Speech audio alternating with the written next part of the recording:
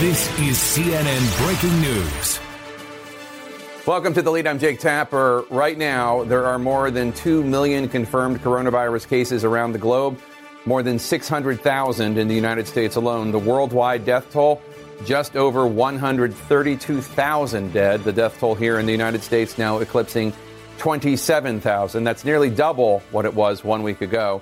Yesterday marked the deadliest day in the United States for coronavirus. After days of trending down, the number shot back up, with 2,405 people losing their lives to this disease in a single day in a single country. Breaking this afternoon, in a call with President Trump today, business leaders said that testing needs to be dramatically increased across the country in order to boost public confidence before relaxing any restrictions and attempting to open up the economy, according to a source.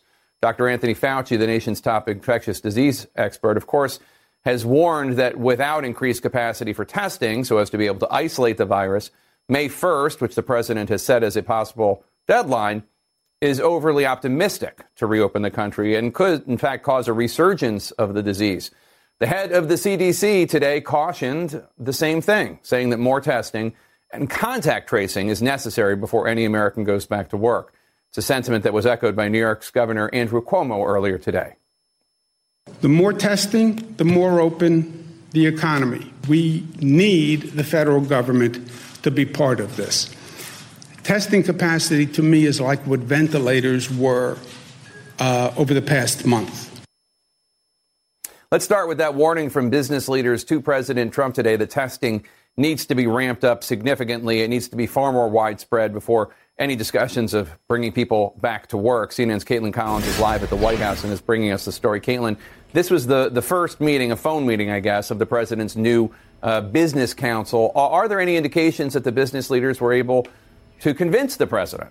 Well, that's the question we're going to have for him this afternoon at the press briefing, because this was the first of a series of calls he had today with these business executives that he's invited to give him advice as they are weighing reopening the country and when exactly they're going to do that and really what that's going to look like. And the first message from these executives on this first call, which was banking executives, financial executives, those from retail, hospitality, restaurants of that nature, was that you're going to have to ramp up testing if we're going to open our businesses and people are going to feel safe coming in. They made sure to tell the president that was a priority for them, essentially saying that they do not feel that they're at the level of that right now, because a lot of these companies were basically telling the president, if these consumers don't feel comfortable coming in, then we're not going to be opening up until this testing has ramped up further. Now, we are told there was a lot of praise to the president on this call and what his administration has done so far. But, Jake, this could be kind of a reality check for the president, because for the last 2 weeks, we've seen him insisting that testing in the U.S. is fine. He said he has not heard a lot of concerns about the testing so far anymore from state officials, though we know state officials have been talking about this as well. And it comes, of course, as the president and his economic advisors are pushing to have at least some kind of opening on May 1 when those deadlines expire. Every single state official I've heard talk about this says that he or she needs much more ramped up testing across the state and across the country. Caitlin Collins, thanks so much. As testing remains the central issue around reopening the country, there is more tension between the president and the nation's governors, including this question: how much is President Trump going to push them to do what health officials are currently advising them to not do? As Erica Hill reports, Governor Cuomo said today that though New York appears to be on the downslope of the virus, they are not out of the woods yet. More masks, more time apart, more testing, and more realistic expectations. If we move too quick, we put 50,000 people in Yankee Stadium, and that's part of why you see a resurgence of the disease. That would be the worst of all worlds. We got one chance. As the president continues to push for a symbolic May 1st reopening, officials around the country are focused on their communities, following the lead of California Governor Gavin Newsom, confirming this new normal is here to stay. In New Orleans, the mayor suggesting major events like Jazz Fest won't be back until 2021. Mississippi, the latest state to close schools for the remainder of the academic year, as experts predict the virus will return. We're going to have another battle with it, up front and aggressively next next winter. This is why it's so important we take the time now to really improve our testing capacity, expand our public health capacity to do early case recognition, contact tracing, and isolation. I call it block and tackle, block and tackle. Los Angeles now offering same or next day testing to its 10 million residents. Anyone with COVID symptoms is eligible. The nation's first saliva testing site is now open in New Jersey. Major League Baseball pitching in for antibody testing. Players, their families, concession workers, some 10,000 volunteers in total, part of a nationwide study to better understand the infection and its spread. Knowledge that is essential to any reopening.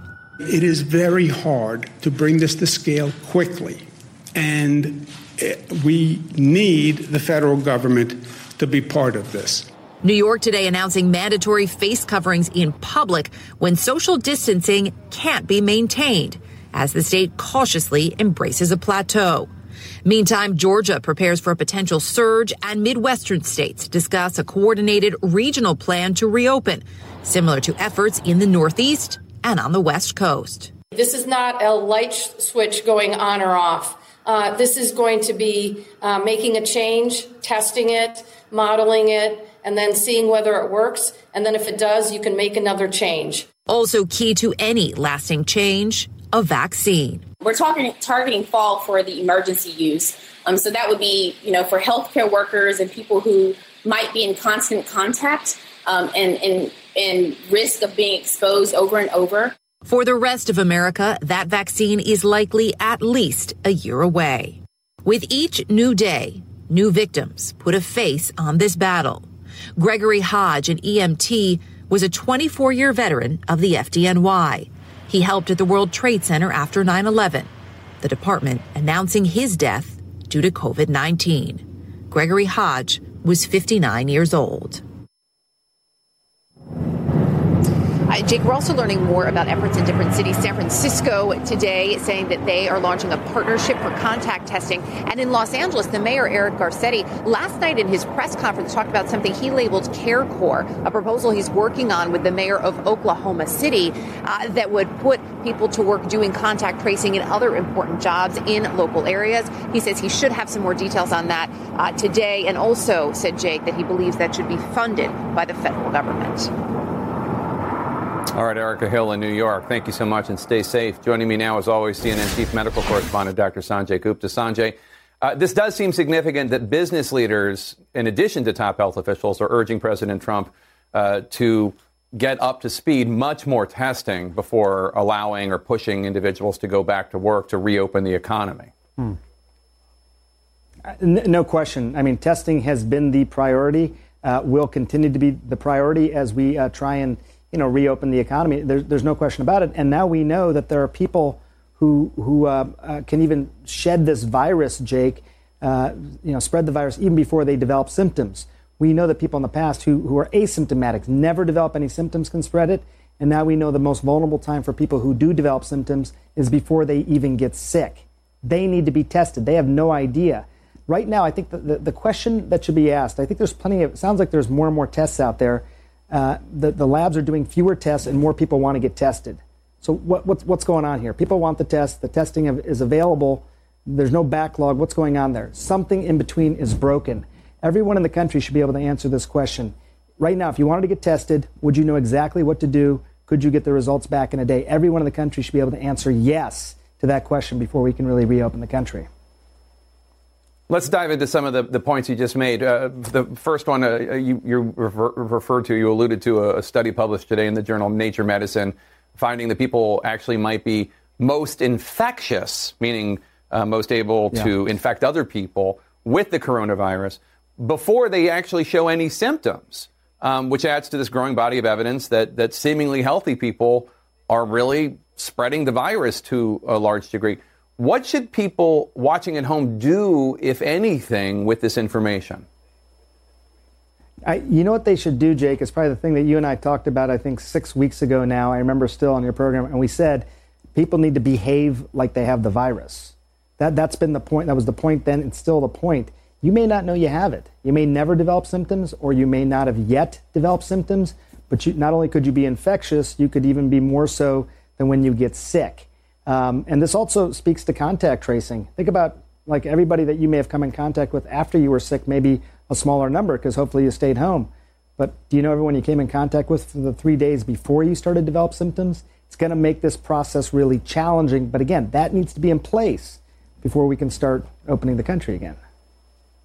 Also really shows the importance of testing if you're your most infectious when you don't have any symptoms at all. Eliminating the social distancing restrictions or physical distancing restrictions would obviously rely to a large degree on there being some sort of vaccine. The lead NIH scientist on the vaccine, Dr. Corbett, said yesterday that NIH hopes to have something ready for frontline workers, meaning healthcare workers and EMTs and police and the like, by the fall with a larger public rollout next spring. Is that timeline realistic? That seems kind of like good news. Yeah, it does seem like good news. I mean, I was part of that interview with her. I mean, she seemed confident, but there's a lot of caveats, Jake. I mean, the vaccine's got to still be proven to be safe and proven to be effective. What I got the sense, Jake, there's 3 phases. There's phase 1, which is safety, phase 2, which is effectiveness, and phase 3, where you do the really large trials of lots of people to make sure it holds up. My sense was that maybe after phase 2, as part of an emergency use, they may allow this to start being used in healthcare workers, maybe as part of a trial. But she seemed pretty confident by next spring it should be available for the general public, which would be good news. I mean, vaccines can take up to 10 years to make, Jake, so this is a pretty rapid schedule. Very rapid. And Sanjay, you also referred to this, the daily number of COVID-19 tests performed by commercial labs has declined in the past week, even though demand is only increasing. Do we have any idea why this is? I think there may still be too strict a criteria for who can get tested. I mean, the criteria have been all over the place, but now it's saying people who only have symptoms should get tested. As we were just talking about, obviously a lot of people may not have any symptoms or may not yet have symptoms, and they need to be tested. So I think ultimately, if we say testing is widely available for the individual out there, it's got to mean as they watch this, they know exactly who to call or where to go or have someone come to their house even, or have an in-home test or something that they can get tested. Everyone in the country should be able to answer the question, would you know how to get tested right now if you had to? And I think the majority of people still don't know that. I still get calls from healthcare workers in some places, Jake, where they still have a hard time getting tested. So numbers have gone up, but it's not widely sort of distributed or applied around the country. The FDA has now approved at least 3 different tests for antibodies, which theoretically detect whether or not somebody has been exposed to the virus and recovered from it. If you have had the virus, we talked about this yesterday, but just to reiterate, if you have had the virus, if you test positive for antibodies in your system, we don't necessarily know, because this coronavirus is so new, so novel, we don't necessarily know that it means that you're then free and clear and you can never get it again, but that's the hope. Am I right? Yeah, I think that's the hope. And I think if you talk to most, infectious disease doctors, they'll say presumably that's the case. You should have some immunity against this because that is how other viruses and even similar viruses have behaved. We don't know how strong that immunity will be, and we don't know how long. By the way, I just got to say, you brought up Dr. Corbett earlier, who's spearheading the vaccine. I said, well, how do we know the vaccine will work then? Because of this, we don't know if the antibodies are protective. And she said the vaccine is going to be totally different. It's because it'll have been tested. It'll give you the longer and stronger protection than the antibodies you get from becoming infected. So she was drawing a distinction between the vaccine that hopefully will be available by this time next year versus just getting infected. Because a lot of people say, why don't I just get infected? I'll be protected that way. The vaccine is a much better approach. Yeah, I mean, also, you might get killed by the coronavirus. As we've seen, it's deadlier than the regular and you can get really influenza. Sick. Exactly. Yeah, right. And even if you don't die from it, you can get very, very sick. There are a lot of accounts of people who have survived it who are still really, really hurting. California Governor Gavin Newsom laid out what the new normal could look like in California and across the country as social distancing is eased. Temperature checks at restaurants. Waiters wear gloves at restaurants. Tables are set up 6 feet apart. Limited large gatherings. Is this what Americans should prepare for when we talk about the new normal? That we're not really, at least in the next year or so, going to go back to what things were like? I think there's going to be an incremental changes in society. I don't think it's going to go back to normal right away by any means. I think it ultimately will, though, Jake. I mean, that's one thing. There'll be some things that maybe are going to be forever different. But I think for the most part, at some point, I think it will go back to normal. Two reasons. One is I think the vaccine will make a big difference. And two is that Jake, you've covered news for a long time. We do have incredibly short memories. As powerful and indelible seemingly this experience is right now, people do forget and move on at some point, Jake. Well, maybe. I mean, we're still taking our shoes off at airports. Dr. Sanjay Gupta, thank you so much. Really appreciate it. Be sure to tune in for a CNN Global Town Hall, Coronavirus Facts and Fears, hosted by Dr. Sanjay Gupta and Anderson Cooper. That's tomorrow night at 8 p.m. right here on CNN. Also, don't forget to check out Sanjay's podcast. The Speaker of the House, Nancy Pelosi, will join me live next to talk about the push for testing, President Trump defunding or putting a pause on funding for the World Health Organization, and whether or not there will be another stimulus package. Plus, President Trump loves to put his name on his buildings, even if he doesn't actually own the buildings. Now his name could be possibly causing a delay for stimulus checks that millions of Americans are waiting to be cut and sent to them. Stay with us.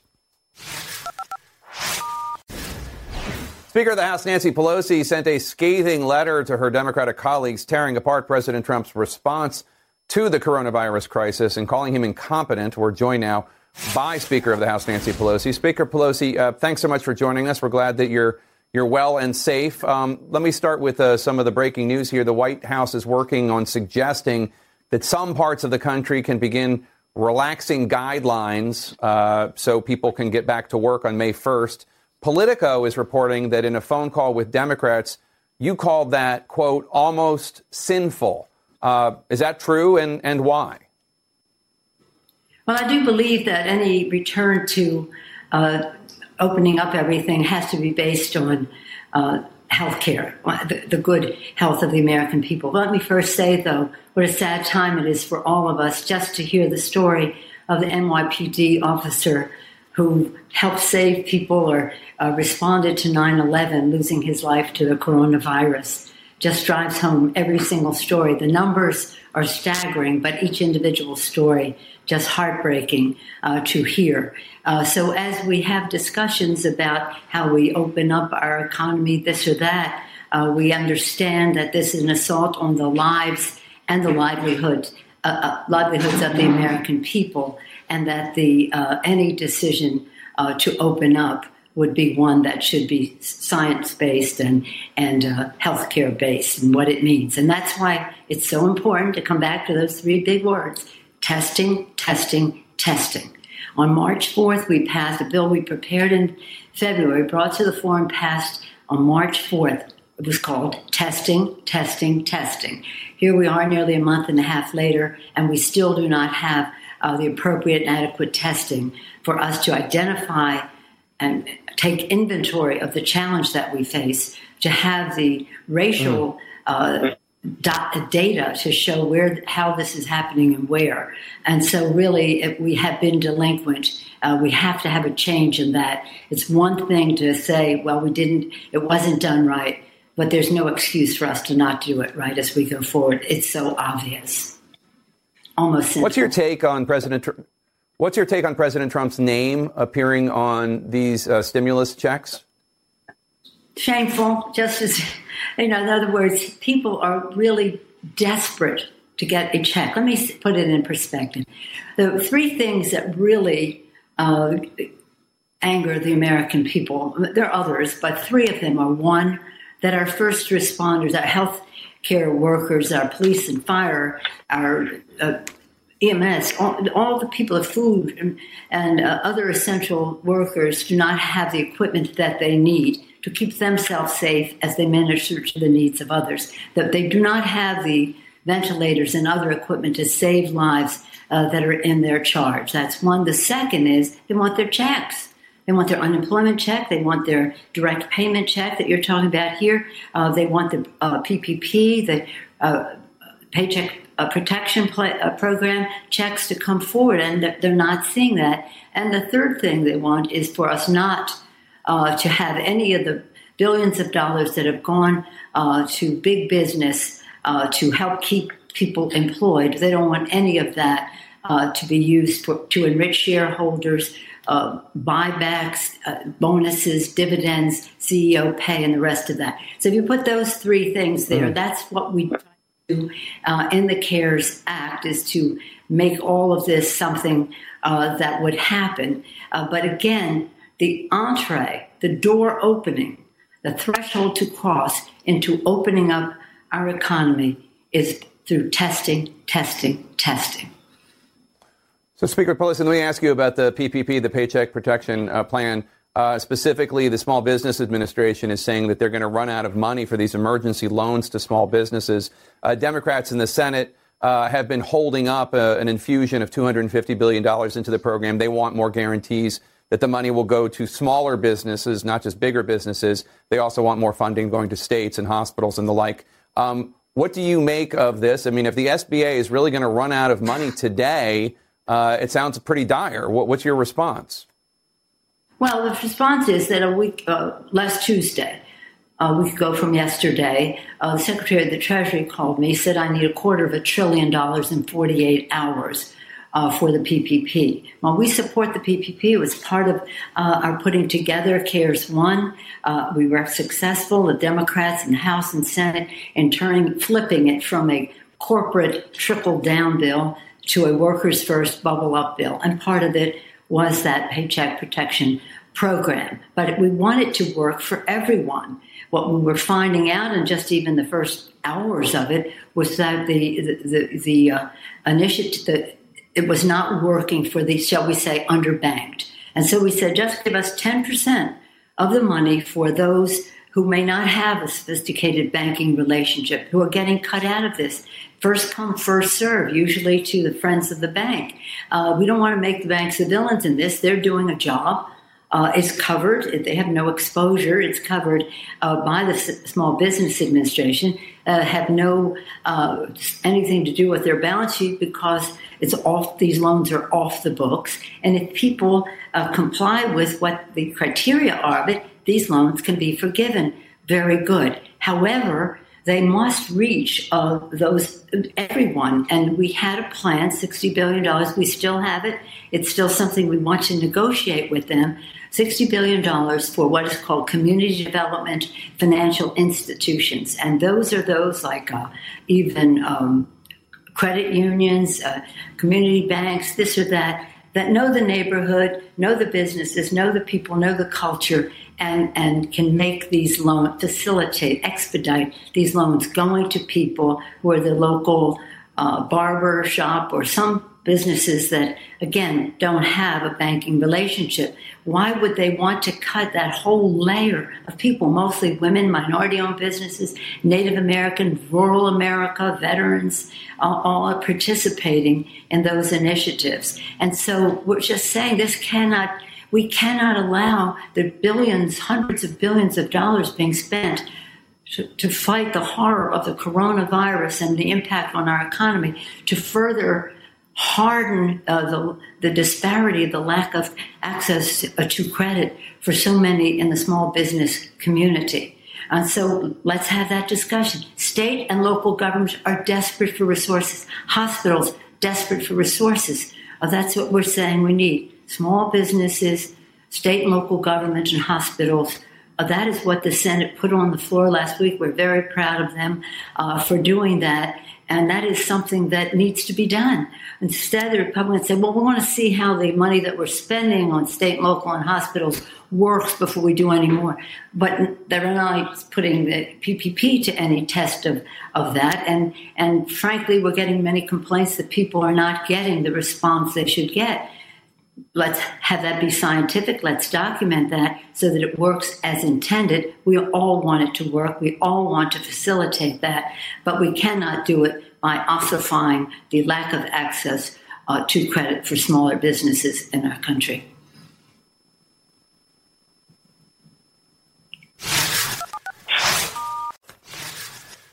And we're back. We had a little technical issue on my end of that interview. I didn't get a chance to properly bid adieu to the Speaker of the House. So I want to bring her back right now that my camera's functioning and ask her another question as long as I have her. Speaker Pelosi, thanks for bearing with us. I know you're going to challenge President Trump and his desire to pause funding for the World Health Organization. I have to say, I have followed your career enough to know that you're actually a pretty strong China hawk. You've been very critical of the Chinese government since I've been covering you now for decades. Do you not see the point that President Trump has to make, which is that the Chinese government was not transparent, covered up a lot of what was going on in Wuhan, and then the World Health Organization, at the very least, seemed to enable it? Well, first, let me thank you for the opportunity to talk about small business, because there's nothing more entrepreneurial, more optimistic than anyone can do than to start a small business, maybe except get married. But anyway, you weigh the equities. And so we want to support the small businesses, all of them, and support the PPP and hope that we can work together to do that. Having said that, what the Republicans are proposing will not get unanimous consent in the House of Representatives. In terms of the World Health Organization, the position that the president is taking, you asked, does it make sense? I say it's senseless. The World Organization is there to fight disease, pandemics, and all this throughout the world. And for us as the United States of America to undermine that just doesn't make sense. And that's why you'll see even some, I don't know if the Republicans will speak out, but I know many of them have supported the World Health Organization in the past. Whatever the situation is as far as China is concerned, and that's a matter of science to tell us what the story is there. But the fact is that the scientists, the technology, the convergence of all of these resources in a global way, because this is a global pandemic, as you know, is something that for us to say we're not a part of, again, is senseless. All right, Speaker Nancy Pelosi, thank you so much. Continue to stay healthy and safe. We agree. We appreciate your time today. Thank you. Thank you at this sad time. Thank you so much. Today, the IRS insists adding President Trump's name to paper stimulus checks will not slow down delivery. The Washington Post first reported the addition of the president's name on the checks, saying that the decision could possibly delay the issuance of the checks.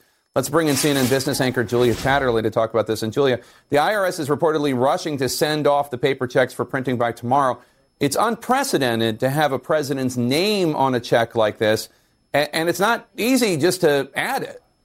No, it's not. It requires computer coding changes. That system then has to be rechecked. But to your point, the Treasury and now the IRS confirming that these checks will be going out from next week, and that is on schedule. I guess we leave it to others, Jake, to impress the point on how essential it was to have the president's name on these checks when people are so desperate for money. Retail sales fell 8.7% in March. That's the worst drop on record, according to the Census Bureau. That doesn't mean that all factions of the retail industry are down, however. No, you're right. We're buying more online than I think we've ever done. Amazon, of course, hiring thousands of workers just to cater to that demand. What we're buying here is essentials. We're hoarding groceries. We're buying medicines. That's what these numbers show. What we're not buying is the things we don't need because we're sitting at home, things like clothes, a new car, for example. But net, we're spending a lot less. I think the key for these numbers is that as bad as March was, this month is going to be worse. We've seen millions more people filing for unemployment benefits, and it will be a whole month, basically, spent shut indoors and staying at home. This last month is bad. April will be worse. While many small businesses have applied to get loans from the Small Business Administration through the Paycheck Protection Plan, which we were just talking about with Speaker Pelosi, there are a couple discrete industries that are suing because they're not eligible. Specifically, lobbyists and strip clubs are not eligible. What's the story there? 2 strip clubs in particular are now suing the government or the Small Business Administration. They're saying, look, they're struggling. They need a grant from the Paycheck Protection Scheme to pay their workers. Those workers just happen to work at a sex-related venue or a strip club. But it's not just them, remember. It's lobbyists, too, are saying they should be eligible for these loans, and they aren't. What it's going to come down to is a legal decision on who and whose workers are allowed to get access to these things. But, of course, legal decisions take time, Jake, and these are businesses that are struggling like anybody else. It's interesting. I'm sure that the Congress thought that they didn't want any stories about lobbyists or strip club owners getting this money, but free money. About if you don't like those industries, you try to outlaw them. I mean, they're part of the American system. Julia Chatterley, thanks so much. Our next guest is refusing to listen to some of his colleagues calling to reopen some parts of his state. Ohio Governor Mike DeWine is live with us next. Stay with us.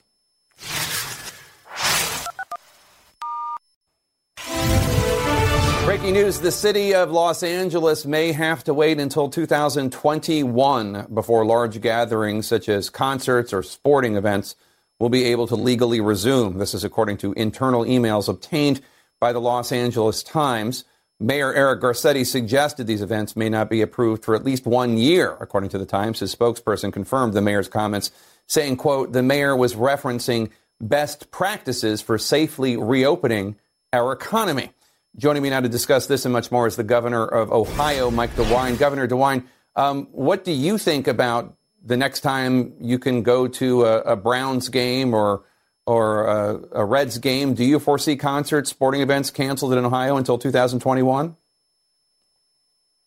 I don't really know.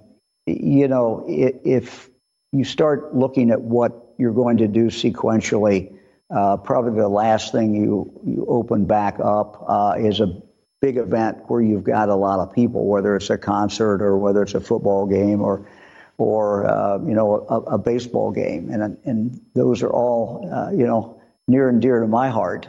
And I know it for many Ohioans and Americans. But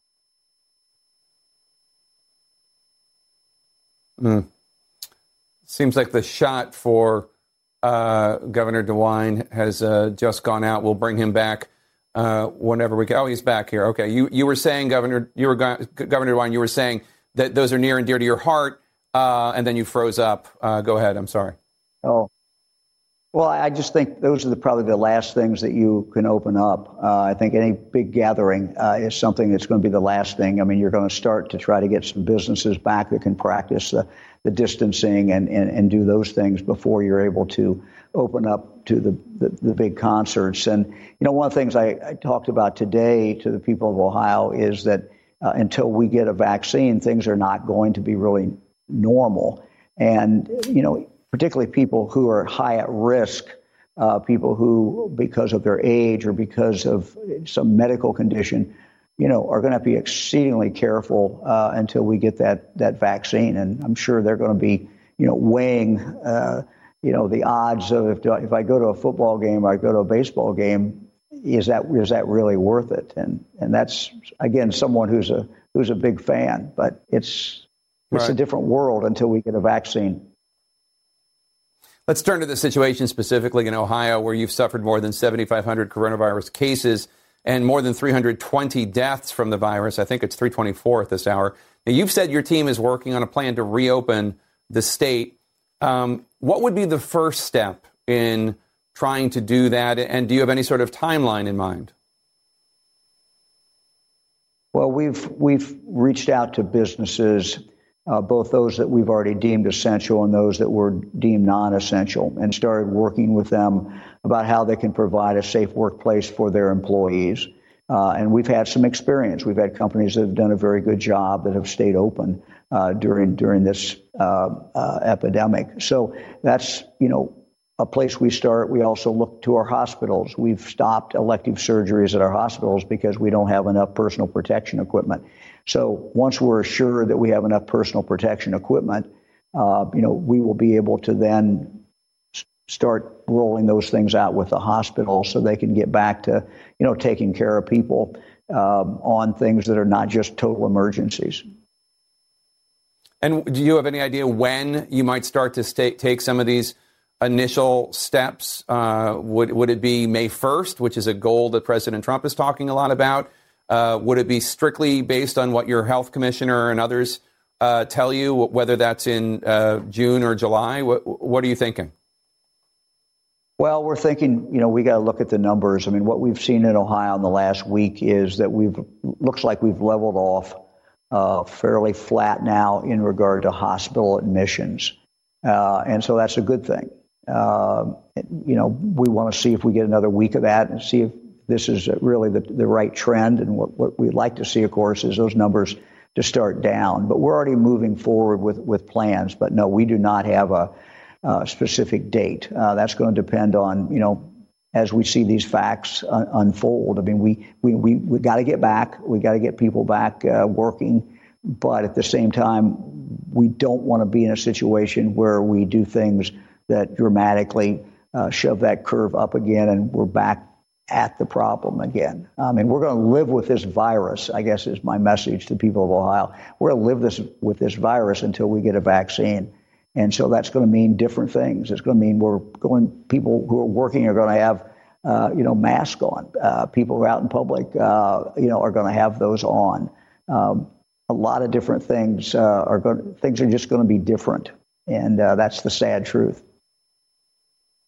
And are you going to make your decision regardless of whether President Trump calls for governors to start to take steps to reopen businesses on May 1st, or are you going to listen to what he wants to do?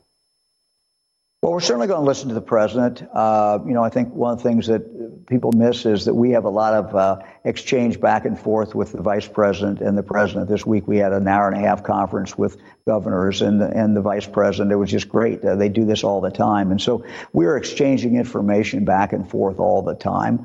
We're going to certainly take that into consideration. Ultimately, we have to craft a plan that is uniquely Ohio. For Ohioans. And Ohioans are anxious to get back to work. We've got to make sure that they can do it in a safe way and that we can protect them. Governor Mike DeWine, thank you so much. Best of luck to you and the good citizens of Ohio. We appreciate your time. There are only around 45,000 people there, but it has the highest coronavirus death rate per capita in the United States. We'll take you there next.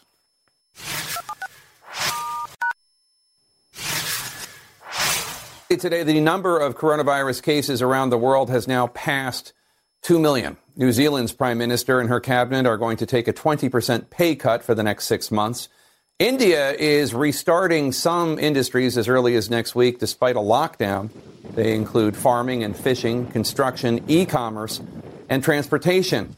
In Japan, health experts are warning if coronavirus is not contained, 400,000 people in that country could die.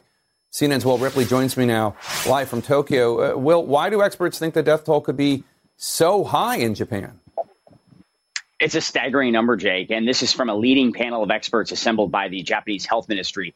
This is their worst case scenario if Japan does not implement social distancing measures, and they have a long way to go to reach the government's goal of 70 to 80% reduction in human-to-human contact. But some social distancing measures are already in place. So I think realistically, they're not expecting 400,000 people to die, but they are expecting a huge number of people to die in this country if much more dramatic steps are not taken immediately to slow the spread of this virus. The problem is that they've had a really hard time with the messaging to the public, Jake, messaging that only really began after the announcement of the postponement of the Tokyo 2020 Olympics. The government for a long time was focusing on a strategy of very minimal testing, tracing clusters, contact tracing, a strategy that was convenient for the government when they were trying to save the Olympics. But now they found themselves with basically an artificially low number of cases and no real idea of how much this virus is spreading. And also, Jake, there's a real shortage of ventilators and ICU beds. Japan did not bolster its public health system. Will Ripley in Tokyo, thank you so much. A new nationwide study from Harvard University says coronavirus patients with previous high exposure to air pollution are more likely to die from the infection. That might be why one parish in Louisiana is seeing the highest death rate outside of New York State, as CNN's Ed Lavandera reports. In mid-March, Diane and Edward Jasmine attended church services led by their son in Laplace, Louisiana. Pastor Antoine Jasmine noticed his parents looked ill that morning. A few days later, the couple ended up in the hospital as doctors confirmed they were both infected with coronavirus. This is the last time I saw them was seated here. Last week, Pastor Jasmine was recording a sermon when he got the dreaded message. I was preaching and then I got the text, your father just passed. And I kept preaching. 2 hours later, he got another message. His mother had also died. If someone told me your parents are going to leave you, I would have not accepted it. It just was mind-blowing, and still today, it's still shocked. The Jasmines lived their whole lives in St. John the Baptist Parish, which sits along the Mississippi River between New Orleans and Baton Rouge. It's home to a sprawling collection of chemical and industrial plants. The area has been at the center of battles over air pollution for decades. It's often called Cancer Alley. This tiny parish, with a population of about 45,000 people, has the country's highest per capita coronavirus death rate, according to a data analysis by the New York Times. 569 coronavirus cases have been reported in St. John's, and 47 people have died. We are dying at unprecedented numbers right here in St. John. St. John Parish resident Robert Taylor leads a protest of environmental activists. They believe long-term exposure to the toxic air in their neighborhoods has made them even more vulnerable to dying from COVID-19. We're losing people. I mean, it is terrible. What is it going to take for people to stand up to this? When you see the list of the counties that have the highest death rate, and all of a sudden you see St. John at the top of this list, is that pretty shocking for you? I was shocked. The correlation is right. We have a lot of people here who are ill. We are ill because we're under attack. We must stand up to this. If you breathe it in, these chemicals every single day, it automatically affects your immune system. COVID attacks mostly people with low immune system. Those are the ones that are dying. Some say residents in the parish were slow to take social distancing seriously to keep the virus from spreading. It's also a parish with high rates of underlying health issues. Tulane University epidemiologist Susan Hassick says more research is needed, that there is no definitive link between the chemical exposure and the high death rate in St. John Parish. We don't know whether it's contributing 2% of the increased risk or 10% of the increased risk or maybe higher. We just don't have the information that we need at the present time to be able to make that kind of a statement. Antoine Jasmine doesn't know how his parents' lifelong exposure to air pollution might have affected their battle with coronavirus, but the question will always linger. Ed Lavendera, CNN, Laplace, Louisiana. I haven't been able to deliver a lot of good news for you, but here's one for you amid all this sadness captured on cell phone video. This mother, Yanira Soriano, you see her there in the wheelchair, is meeting her newborn baby boy for the very first time today. There he is. It's even more moving because she was critically ill from COVID-19. At 34 weeks pregnant, doctors felt that they needed to put her into a medically induced coma and then put her on a ventilator. They then performed an emergency cesarean section because her life and her child's life were in jeopardy. Yanira spent 11 days on the ventilator. She was at Northwell Health's Southside Hospital in hard-hit Suffolk County, New York. Her baby was transferred to a children's hospital while she recovered. Doctors did not know if she was going to survive or not. But today, Yanira went home. The entire hospital lined the hallway to give her a very poignant send-off, congratulating her on her amazing recovery. The hospital says Yanira has named her little boy Walter. Congratulations to the mother and her baby and their family. We're so happy to report a story like this. And congratulations and thank you to all the healthcare providers at the hospital. The White House Coronavirus Task Force briefing starts in just a few minutes. Our coverage on CNN continues right now. I'm Dr. Sanjay Gupta, host of the Chasing Life podcast. In honor of our 10th season, we want to hear from you. Leave us a message at 470-396-0832 and tell us how you chase life. It could be used on an upcoming episode.